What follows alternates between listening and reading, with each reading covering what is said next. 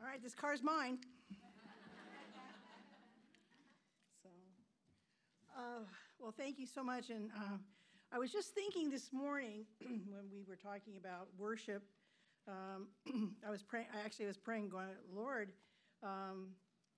getting ready for this because this conference is actually for me. The things I've been going through that have been trying to shake me up. But I was listening to the old Maranatha music.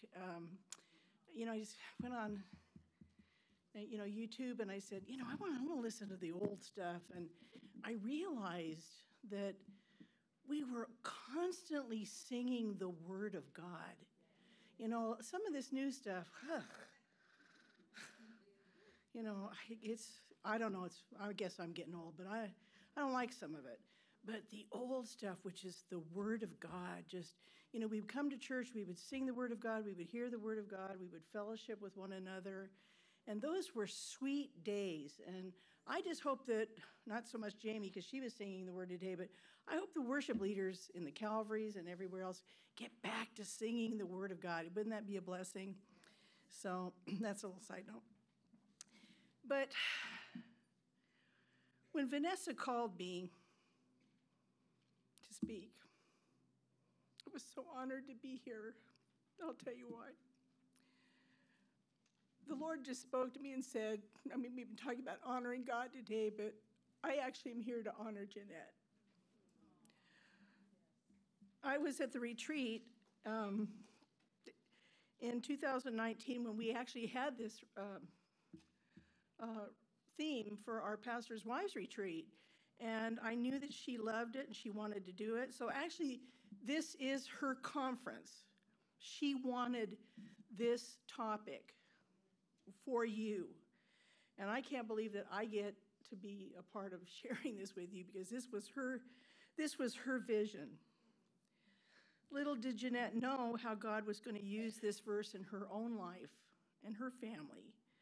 And and all the things that she's been going through and what I've been going through in the last year.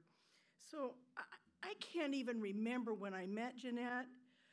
I just know that, seriously, from the moment I met her, I liked her. I've always been the kind of person and the kind of friend that if you intimidate me, I just don't like intimidation in friends. People that, whatever it is that they have that I don't have, thinner, prettier, thicker hair, blah, blah, blah. If they're going to bring all that up, it's like, well, it's nice talking to you today. But I can tell you that Jeanette was never like that. I just remember from the moment I met her, I just liked her. There was just nothing intimidating about her. You could just talk to her about anything. She was non-judgmental. Although, when we got done talking about something, she'd say, well, have you ever thought about this, Karyn? It was like she could chide you in the sweetest way, which I loved a lot. And I'd go, yeah, I know. We both had daughters, and we prayed about our kids so many times. All the things that kids go through. Kids can be little pickles sometimes, so we would pray through that. We shared the victories of the ministry together, shared about what it was like being pastors' wives, and we talked about when folks would get mad at us, how much it would hurt us, and we just thought, gosh, we thought we were just doing the right thing, but people get hurt. But with Jeanette, I was always comfortable. That's a big thing for me in friendship. I like to be comfortable around my friends. She could joke around, and I remember once we were talking about getting new kitchen floors. We actually got the same kitchen floor boards, and we found out later that was not a good choice for that kitchen. I think she had a spill with some sparkless water or something. I go, yeah, my dog, and so we had some things in common. Now, she was friends with Marie Rosales before me, and I remember one day Marie was talking to Jeanette, and she said, hey, Jay, wait for me, or something. She called her Jay, and I go, well, wait a minute, what did she just call you? She goes, oh, she called me Jay. I go, well, what's with the J thing, And she goes, and Marie goes, well, it's just a nickname.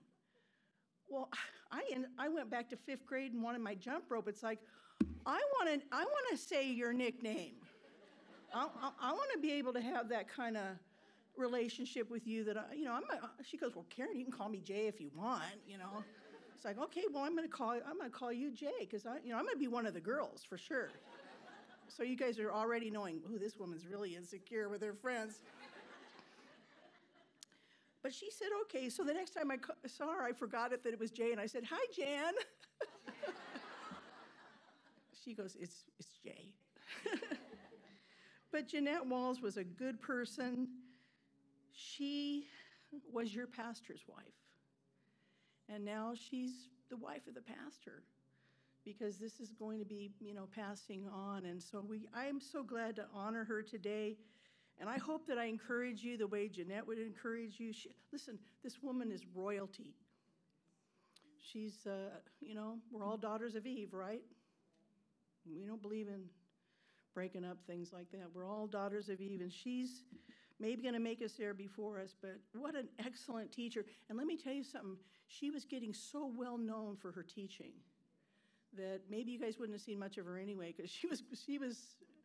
But the Lord said, well, I want her home, and I want her to be speaking for me. And, like we sang, he gives and takes away. And we're going to talk a little bit about that today. Okay, 1 Corinthians 15:58. Therefore, my beloved brethren, be steadfast, immovable, always abounding in the work of the Lord, knowing that your labor is not in vain in the Lord. Let's pray. Father, we come before you and we thank you for your word today. We thank you that we can sit in this fellowship, Randy and Jeanette's fellowship, and honor her today as we honor you. And Lord, she's a grand lady.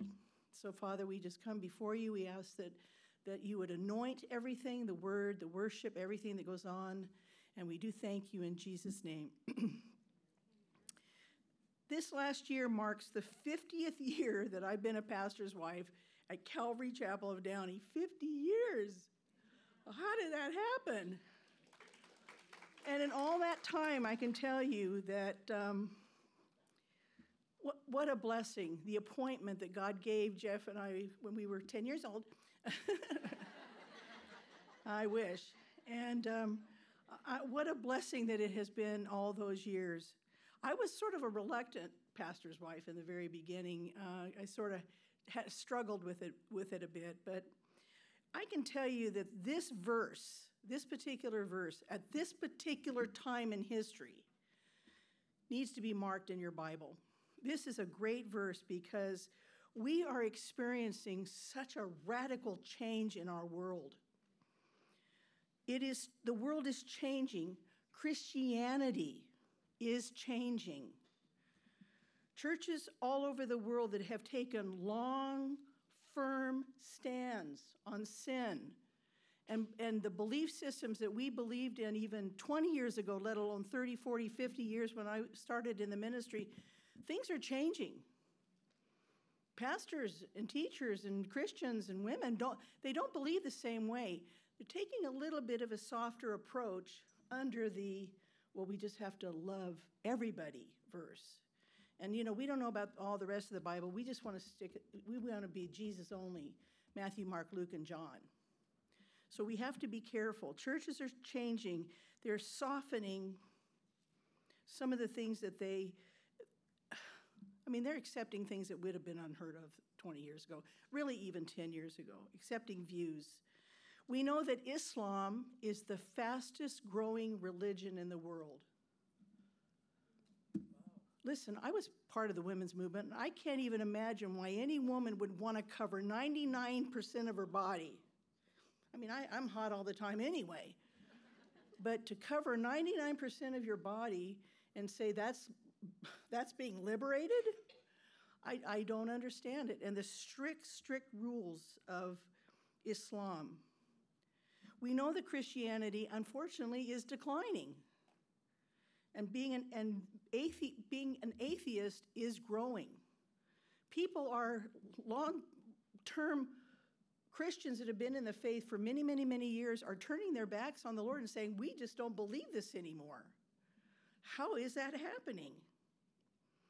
I have friends I have pastors' kids that are all over Facebook just denouncing Christianity and all the things that their parents taught them as children. They're just renouncing. I prayed for this one pastor's son last night. Lord, just bring him back and let him be a witness of how he got away and how he came back. That's what I hope is going to happen. But how in the world did this happen? Where good is evil and evil is good. And the opinions of those in the media, TV and films, are the persuasive opinions that we go, yeah, I never really thought of it that way. And it kind of tends to tweak our thinking a little bit. We have to stay very, very close to the Word. We have shows poking fun at religion, jokes about Jesus. Oh, yeah, I know, but I just really like that show. I have to watch that. Do you know the F word is almost to where we don't flinch anymore? I mean, it is so common. It is an adjective now. That's what people say. And we used to just, ugh. But now it's become so commonplace, it's like any other cuss word, and it's a horrible, terrible word. And I don't know if you've noticed lately, they're not deleting it so much on TV. It's all over Facebook now. But Jesus warned us that this would happen. Like, no, we have to stop this. No, Jesus warned us this would happen. The economy is failing. Karyn, what should we do with our money? I don't know. Coffee can in the backyard? We already have a country in Africa that is now a cashless society, the whole country. And the men and women that fought against it, they said starve them out until they turn in their money and go with the banks. And they won, and now they're a completely cashless society. It's coming. We live in a world where parents are very, very, very afraid of their children. Where the greatest fear in our hearts are, oh, I can't do that. My son will get mad at me. My son will be mad at me if I can't tell my daughter to do that. She won't like me. Parents are so afraid of their children today that they won't be liked. Now, when I was 10 years old, probably up to where I was 20, I can't remember not ever being mad at my parents. I was always mad at my parents, and you know what? They didn't care. They didn't care. It's like, you'd say crazy things like, Mom, I just hate you. Well, yeah, dinner's at 5. See you there. They weren't shaken by, I don't like you. If you spank me, I'm going to turn you into the police. We're very afraid of our children today. Of course, my home was very abusive. My mother made me go to school. I had to do my homework. Of course, my mother was a teacher. I had to clean my room. I had to be home at a certain time. Oh, that's abusive. I could use the car, but if I was on restriction, I couldn't use it. That's unheard of today. It's like, Mom, give me those keys right now. Give me the keys, Mom. And Mom just like, zombie here. I don't want you to be mad at me. That was the kind of house that I grew up in. And my children grew up in a house where they went to church. And my daughters would say a few times, well, this is my room. Get out of my room. And Jeff would go, is this your room? Yeah, this is my room. Now you leave. He'd just get a hammer and a screwdriver, take the hinge off the door, put it outside. He goes, this is my house. No screaming, no yelling, no arguing. No, this is my house, and this is my room, and you can use it. But we just didn't argue about things like that. Today, that would be abuse. That would be abuse if you took the door off your kids' door while they're going to slam it right in your face. I don't know how this happened. This verse in 1 Corinthians 5:58 is for us as Christian women, wives, mothers, teens, for all believers, really. But gosh, think about if we could hold on to this.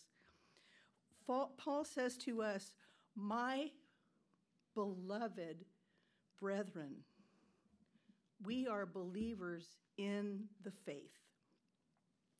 He tells us to be steadfast, firmly fixed in place, not subject to any change. We are to be firm in our belief and firm in our determination and loyal. This is what, when we turned our lives over to Christ, this is what we bought into. This is the life that we chose. Nobody forced us. We belong to Jesus. This is his truth. This is his word. And this, ladies, you know it, this is absolute. We can't change this. This is absolute. It is what it is.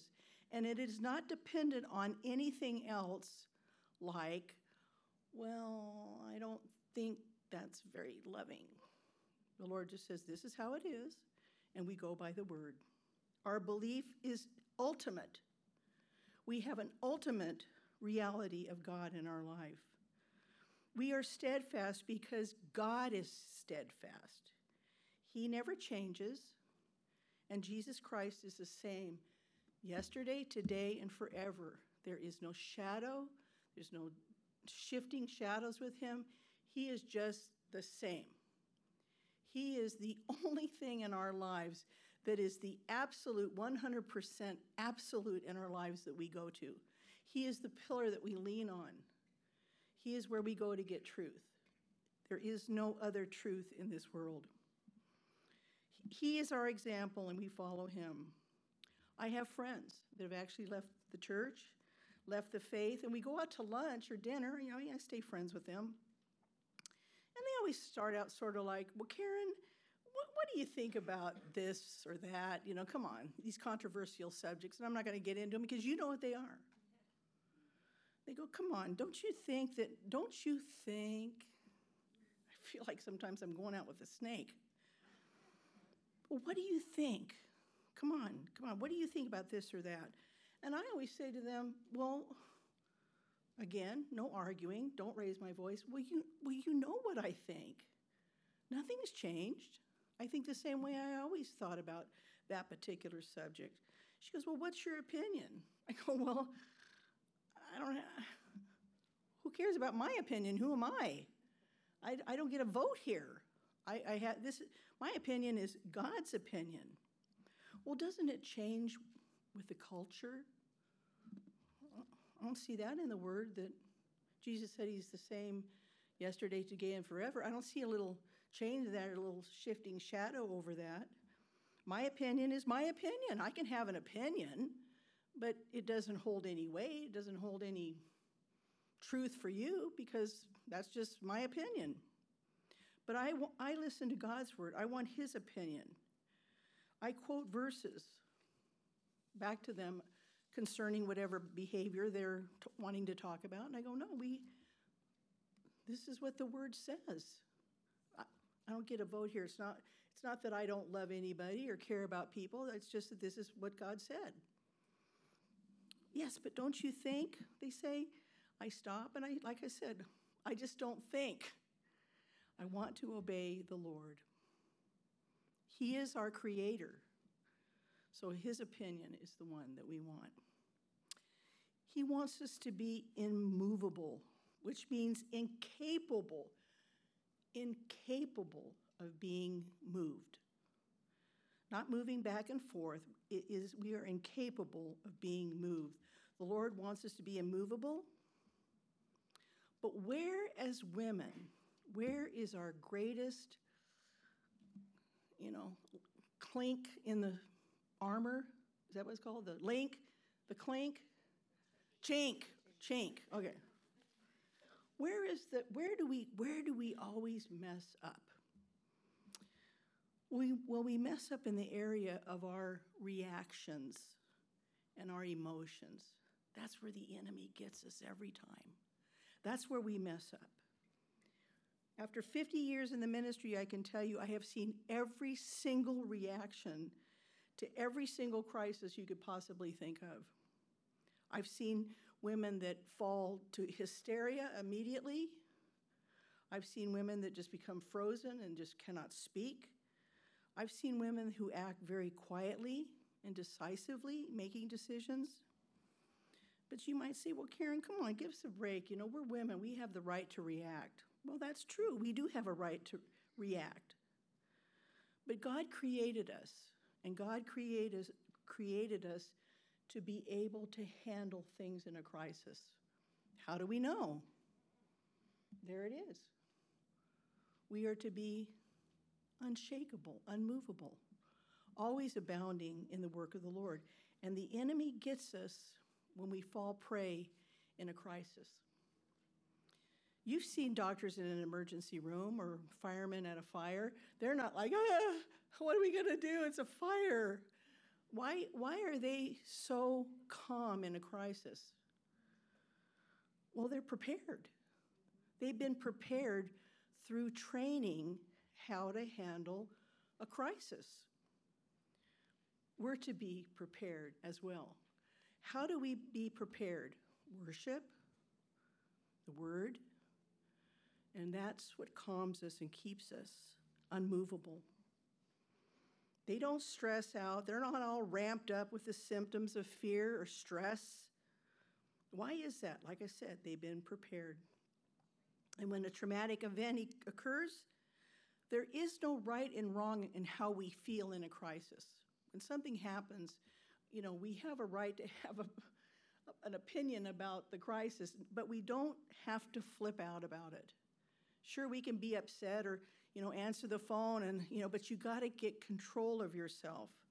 This is where the enemy gets in and robs us and starts moving us around, and pretty soon the palm tree fell over.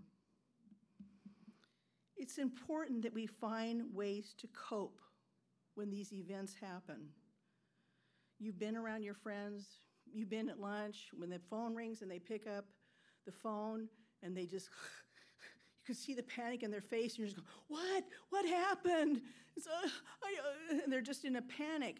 I've learned that when I get those kind of phone calls, I just go, okay, I'll be there. I don't want to get them upset.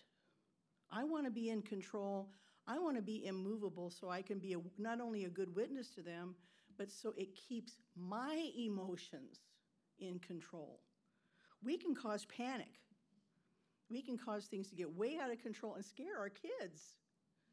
We've got to get in control. Proverbs 3:25 and 26 says, "Do not be afraid of sudden fear. The Lord will keep you and keep your feet from being caught." The Lord does not want us to be afraid of sudden fear. Things are going to happen. Car accidents are going to happen. We're going to get the phone call, whatever it is. But we can't panic. We have to be in control. Your child's brand new motorized bicycle was just stolen. Okay, we're going to take care of it. Don't panic. Don't flip out over it. Just, you can handle things like being angry that they didn't put the lock on the bike, but stay in control. I'll never forget when I was 30 years old. I was a nurse for 10 years, and we were in Egypt, and my husband said, "Karyn, I'm going to go speak at a conference today. I want you to take the tour." We were on a tour. "I want you to take the tour. We're going to Saqqara that day, and I want you to take the tour and lead the tour. I'll meet you for lunch." "Oh, okay, that sounds okay." So we get out to Saqqara. We had about 30 people in the bus, even my 2 children, which were, I can't remember, somewhere under 10. So we go out to Saqqara, and there were just wild dogs everywhere. And when the wild dogs would see the bus, they just come running because they knew that the tourists were going to give them some goodies. And so the dogs were coming down, and, they had that look. And so we're in the pyramids looking around, and all of a sudden we heard at least 10 gunshots. Well, you don't want to hear gunshots in Egypt. Believe me, you don't want to hear that. It was like, I looked at the tour guide, and he goes, "It's okay, it's all right." It was like, oh, okay. I don't know, maybe target practice? I don't know. So we start walking back to the bus, and all those dogs were laying all over the area where we had to walk through all these bloody dead dogs to get into the bus. And everyone was crying. They were out of control. The little puppies that belonged to the mothers, or, it was a scene. It was crazy. We had to walk over the dogs and get into the bus. We shut the door of the bus. And the tour guide looked at me and says, do you think there's anything you can say? I'm thinking, what a day for Jeff to go teach. So I thought, okay, I'm going to put on my nurse hat. And I remember from nurses training that if you want to get people's attention, you don't yell, you whisper. So I took the mic and I turned my back. They were all behind me. And I go, listen, I want to say something. And I'm making this up as I go, in my head going, God, help me. And they go, oh, be quiet. Karen's going to talk. I said, now listen. I know that this is terrible, and this is a terrible thing to see, and I'm so sorry that you had to see this, Lord. But I just want all of you to know that this is normal because this is the way of the desert.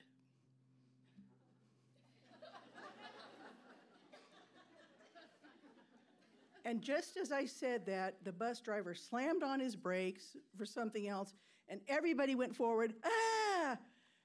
And they all went, oh, this is the way of the desert. I said, this is the way of the desert. And as the bus drove away, I just thought, wow, thank you, Lord. You not only got me out of that, but you calmed everybody down.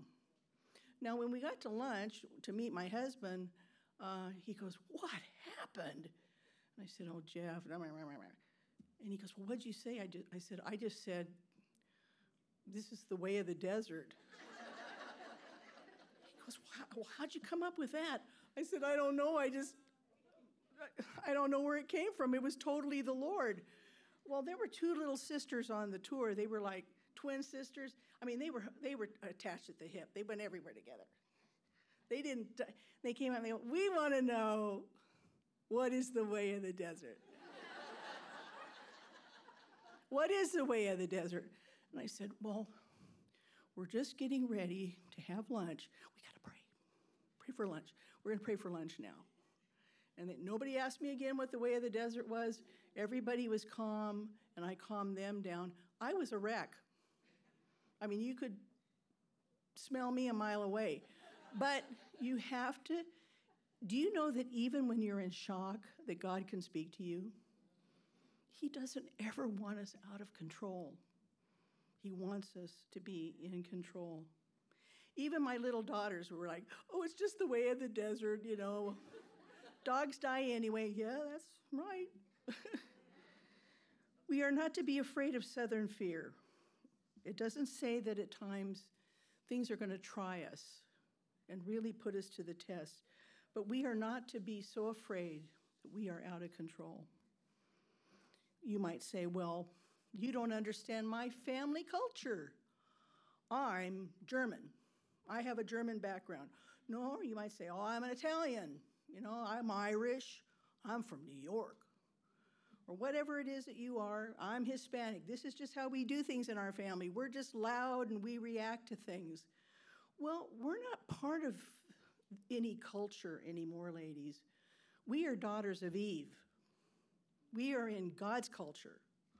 We have one culture. We are Christians. And this is what God has called us to stay in control. The word Galatians 3:28 says, we are neither Jew nor Gentile, slave or free, male or female. We are all one in Christ. This is our culture. This is our new culture. Our position is to be mature women of God, mature Christians, remaining calm in a crisis, immovable, steadfast, knowing God is in control. Yes, we can cry and we can be upset and we can grieve, but not as those that have no hope. And then the Lord says, I want you always abounding in the work of the Lord, knowing that your labor is not in vain. When we joined God's forever family, we joined his labor force. Now we know that Dr. Luke wrote the book of Acts. It was written by a doctor, and it was written from a perspective of a doctor. And doctors care about people. Well, most of them do. But there's a tenderness in the book of Acts that I like. And there's a few words here that I just really love. How do we, as busy women of God, stay abounding in the work of the Lord? Well, if you turn to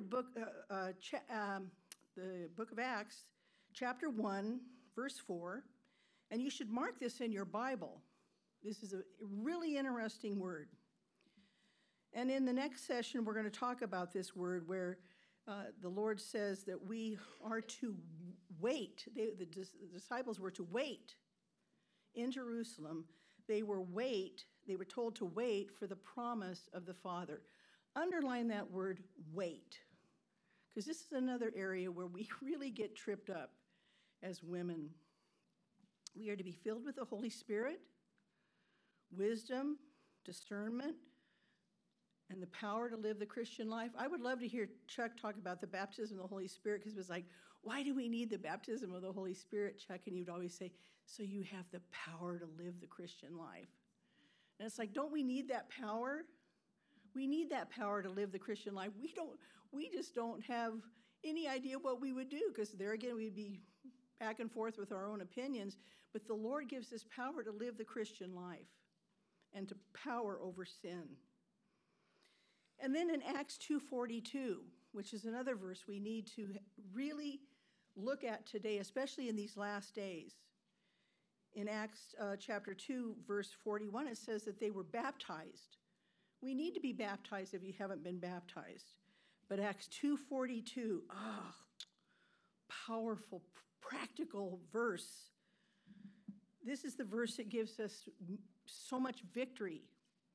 How did these baby Christians, Jews, Greeks, you talk about culture, you talk about tradition.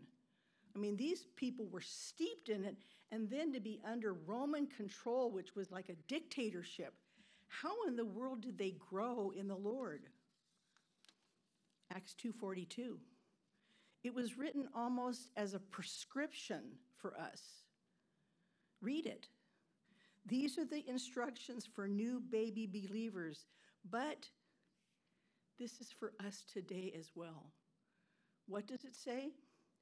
That we are to continually, steadfastly stay in the apostles' doctrine. Steadfastly stay in the apostles' doctrine. Fellowship, communion, and prayer. That's how they did it, and that's what we should be doing.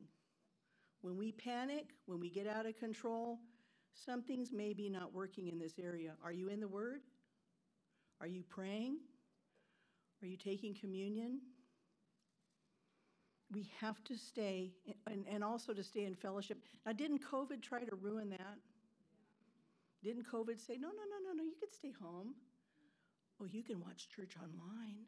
Well, sure, and we all did, and sometimes we do when we're sick or staying home, or if you have a little tiny baby. But the Bible says we do not forsake ourselves assembling together.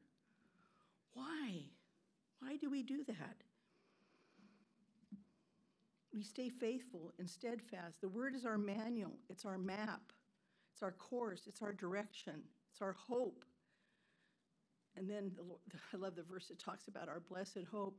We don't do all this just for nothing. We get heaven. I don't know what you're going through. I know what I'm going through. But this is the worst it's ever going to get. I've heard somebody say, this is the only hell we are ever going to experience. This is it. It's not. It will. This is the worst it's ever going to be in your life. When we get to heaven, it's going to be the blessed hope of those who are in Christ. We need to go to church. Why? Because the Word says iron sharpens iron. I have to come over to you, Lisa, and I have to rub on you, and you have to rub on me. We have to talk. When somebody says those little one-liners that you go, I'm just going through this, and I just don't know what to do. Well, why don't you do this? Wow, that was wisdom. That's iron sharpening iron, and you cannot do that online.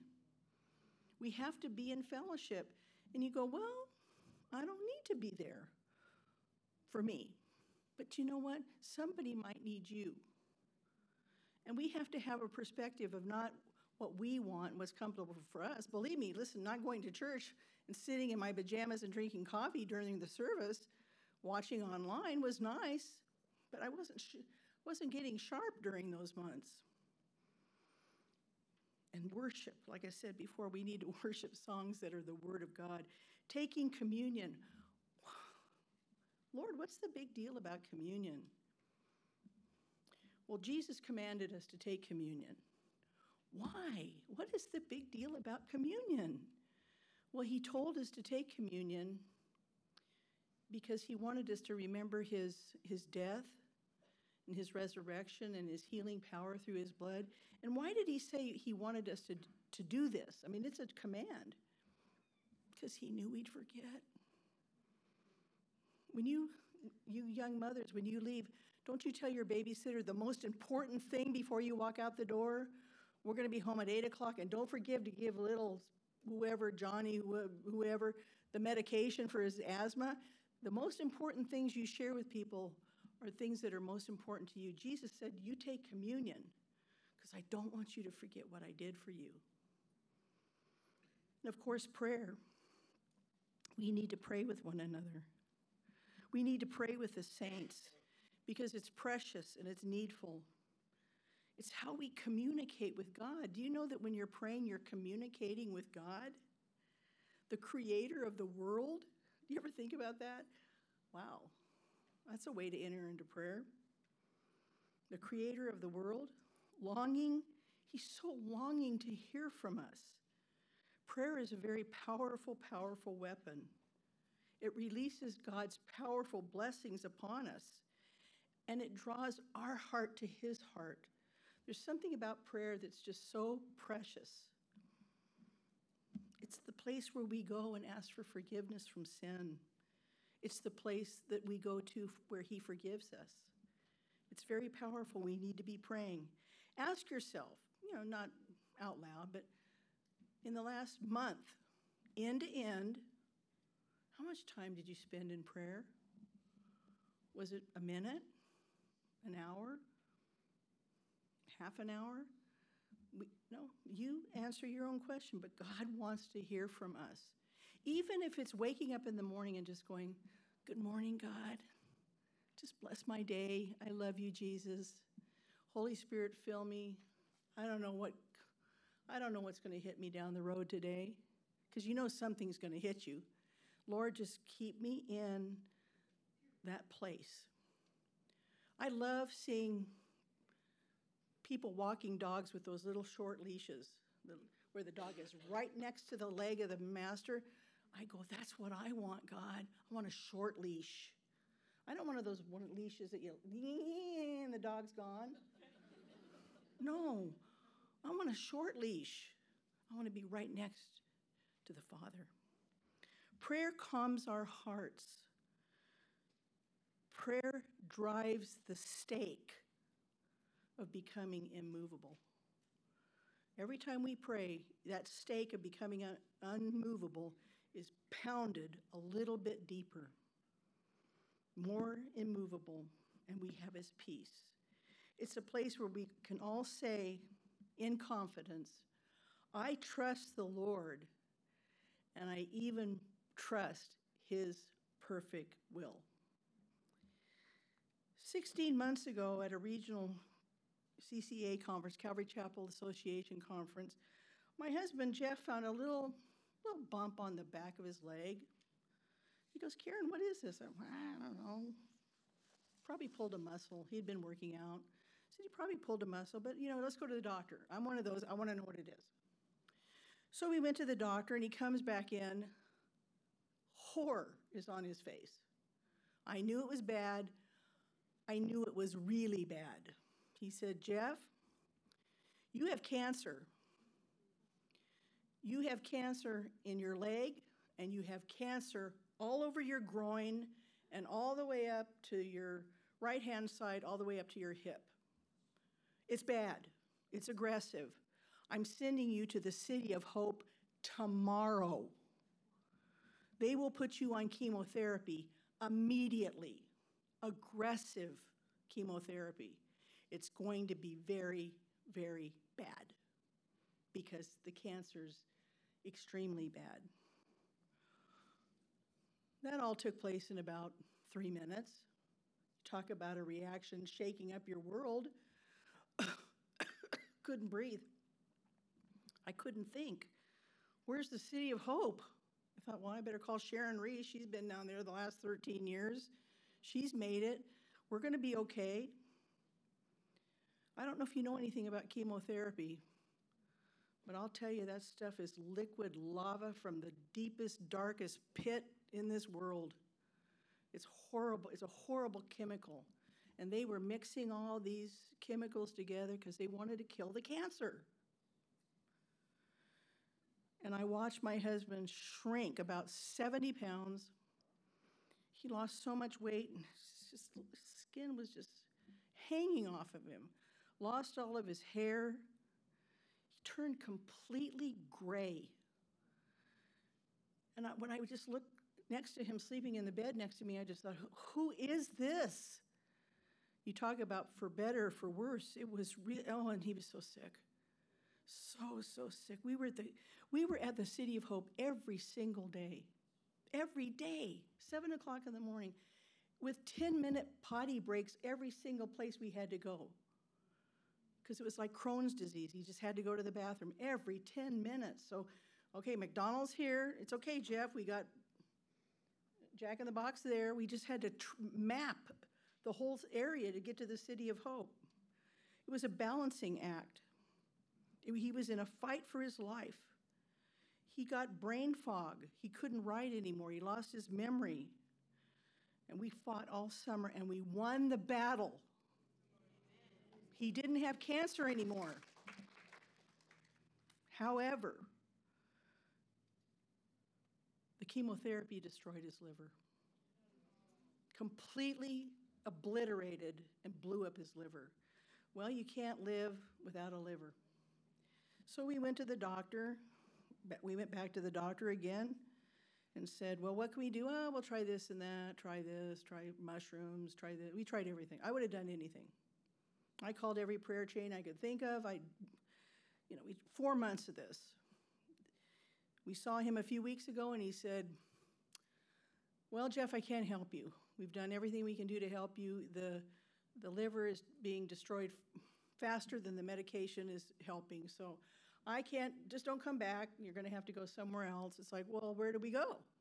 Well, go to UCLA and ask for a liver transplant, because you're not going to live without a liver transplant. He's not going to live without a liver transplant. That's right. So, okay, let's go to UCLA and apply for a liver transplant. They don't like to give liver transplants to people in their 70s, when there's little 10-year-old children that needs a liver. They said, okay, we'll give you a liver, but you got to have a clean cancer. Can't have any cancer. Oh, okay, we'll get a clean test. The test comes back that he has colon cancer, which means we can't get the liver transplant. So up and down, up and down. Jeff goes, what do we do? I go, you talk about getting your affairs in order. I said, Jeff, I really don't know what to do. He goes, should I go sell my guns? I go, well, yeah, that might be a good idea. We just didn't even know what to talk about. Should we take our money out? I don't know. Should we sell the cars? Jeff, I don't know. And we just prayed and sought the Lord. The doctor called up and goes, oops, false positive, no cancer. So you can go back to UCL and get your liver transplant. So that's been my year. In addition to the fact that after 50 years of being the pastor's wife, the senior pastor's wife at Calvary Chapel Downey, we're not in ministry anymore. We had to step out of the ministry. That was tough. I lost everything I have done in the past 50 years to care for my husband, which wasn't the problem. It was like I just was letting go every single day of something else, holding on to those pillars of steel. Now we have a false positive, so now we're going to go back and you talk about the book of Job. My story is a little mini book of Job, but I know this, that we weren't bad people. God isn't punishing us. No, we love the Lord because we've been in the Word and in fellowship and communion and prayer, just like Randy. God isn't punishing us. We've been faithful. We've been faithful. We are firmly planted, not moving. I love the hymn, the old hymn. God is a healing God. But even if Jeff doesn't make it, God's healed him. He is a healing God. We will never, ever lose. We have years and years and years of prayers in the bank. And when I can't pray, I just make a withdrawal. I just make a withdrawal on my prayer, because sometimes I can't pray. Sometimes I open up the Bible and it's like, I can't. It's okay, Karyn, you got the Word of God in the bank. It's in the bank. It's already in there. You're not going to be flopping around. Make your decisions. And you might be saying, yeah, Karyn, you're not very emotional up there. Oh, you don't know in the middle of the night when the movie starts. You know the movie? You know that movie? Yeah, you know the movie. If you know the movie, you know the movie. And the movie is, well, so this is what you get after 50 years? Well, what'd you do? Well, maybe you didn't turn in the money after the last Israel trip. Oh, maybe you spent too much over there. Oh, maybe you weren't nice to that lady at church. You're not a very nice person sometimes. And the movie, and you got to shut the movie off. How? Prayers in the bank. Prayers in the bank. I got the Word of God in the bank. And if you don't have it in the bank, when the crisis hits, your husband has colon cancer, you're going to flip out. You're going to flip out. You got to hang in there. Years of Calvary Chapel teaching. Do you know how fortunate we are to be a part of a Calvary Chapel? Go to another church and find out. Topical studies that I just love to hear this about how I can do this and how I'm going to prosper and how I'm going to be this. But you drive away and you just go, I don't know, I just didn't really get anything out of that. Prayers in the bank, the Word of God in the bank. The natural man would say, Karyn, you've lost everything. And I say, well, God told Sarah and Abraham when they were really old to get out and move forward. And so before we even knew this was going on, the Lord had been speaking to our hearts about starting a ministry in Israel to bless Israeli believers. We've been to Israel over 56 times. We have family there. We have people, I have children that were placed through House of Ruth, our adoption ministry, there in Israel. I have a family in Israel, and we're going to Israel to bless Israeli believers. The ministry's called Gihon Springs. I forgot to bring the flyers. Well, I guess I'm not pushing for money, but I'll give them to you next time. But we're going to go over there and bless Christians that are in the ministry over there. Is Jeff going to get a liver? I don't know.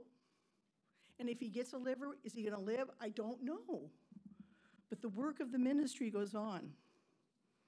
Because Jeff and I have said we are going to have great peace in the crisis. Do we cry together and are we sad? Yes. But I know this.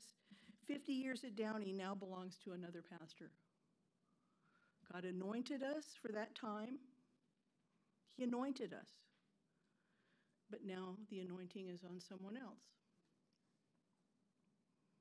We were appointed. And people say, well, aren't you disappointed? Well, yes, I am disappointed, but not disappointed in how you think. We were appointed for a time, and now we've been disappointed. Yeah. And that's okay because God anoints and God disappoints. So it's a little bit different emphasis on that word. Psalm 75:7 says, God is the judge. He puts down one and exalts another. Why?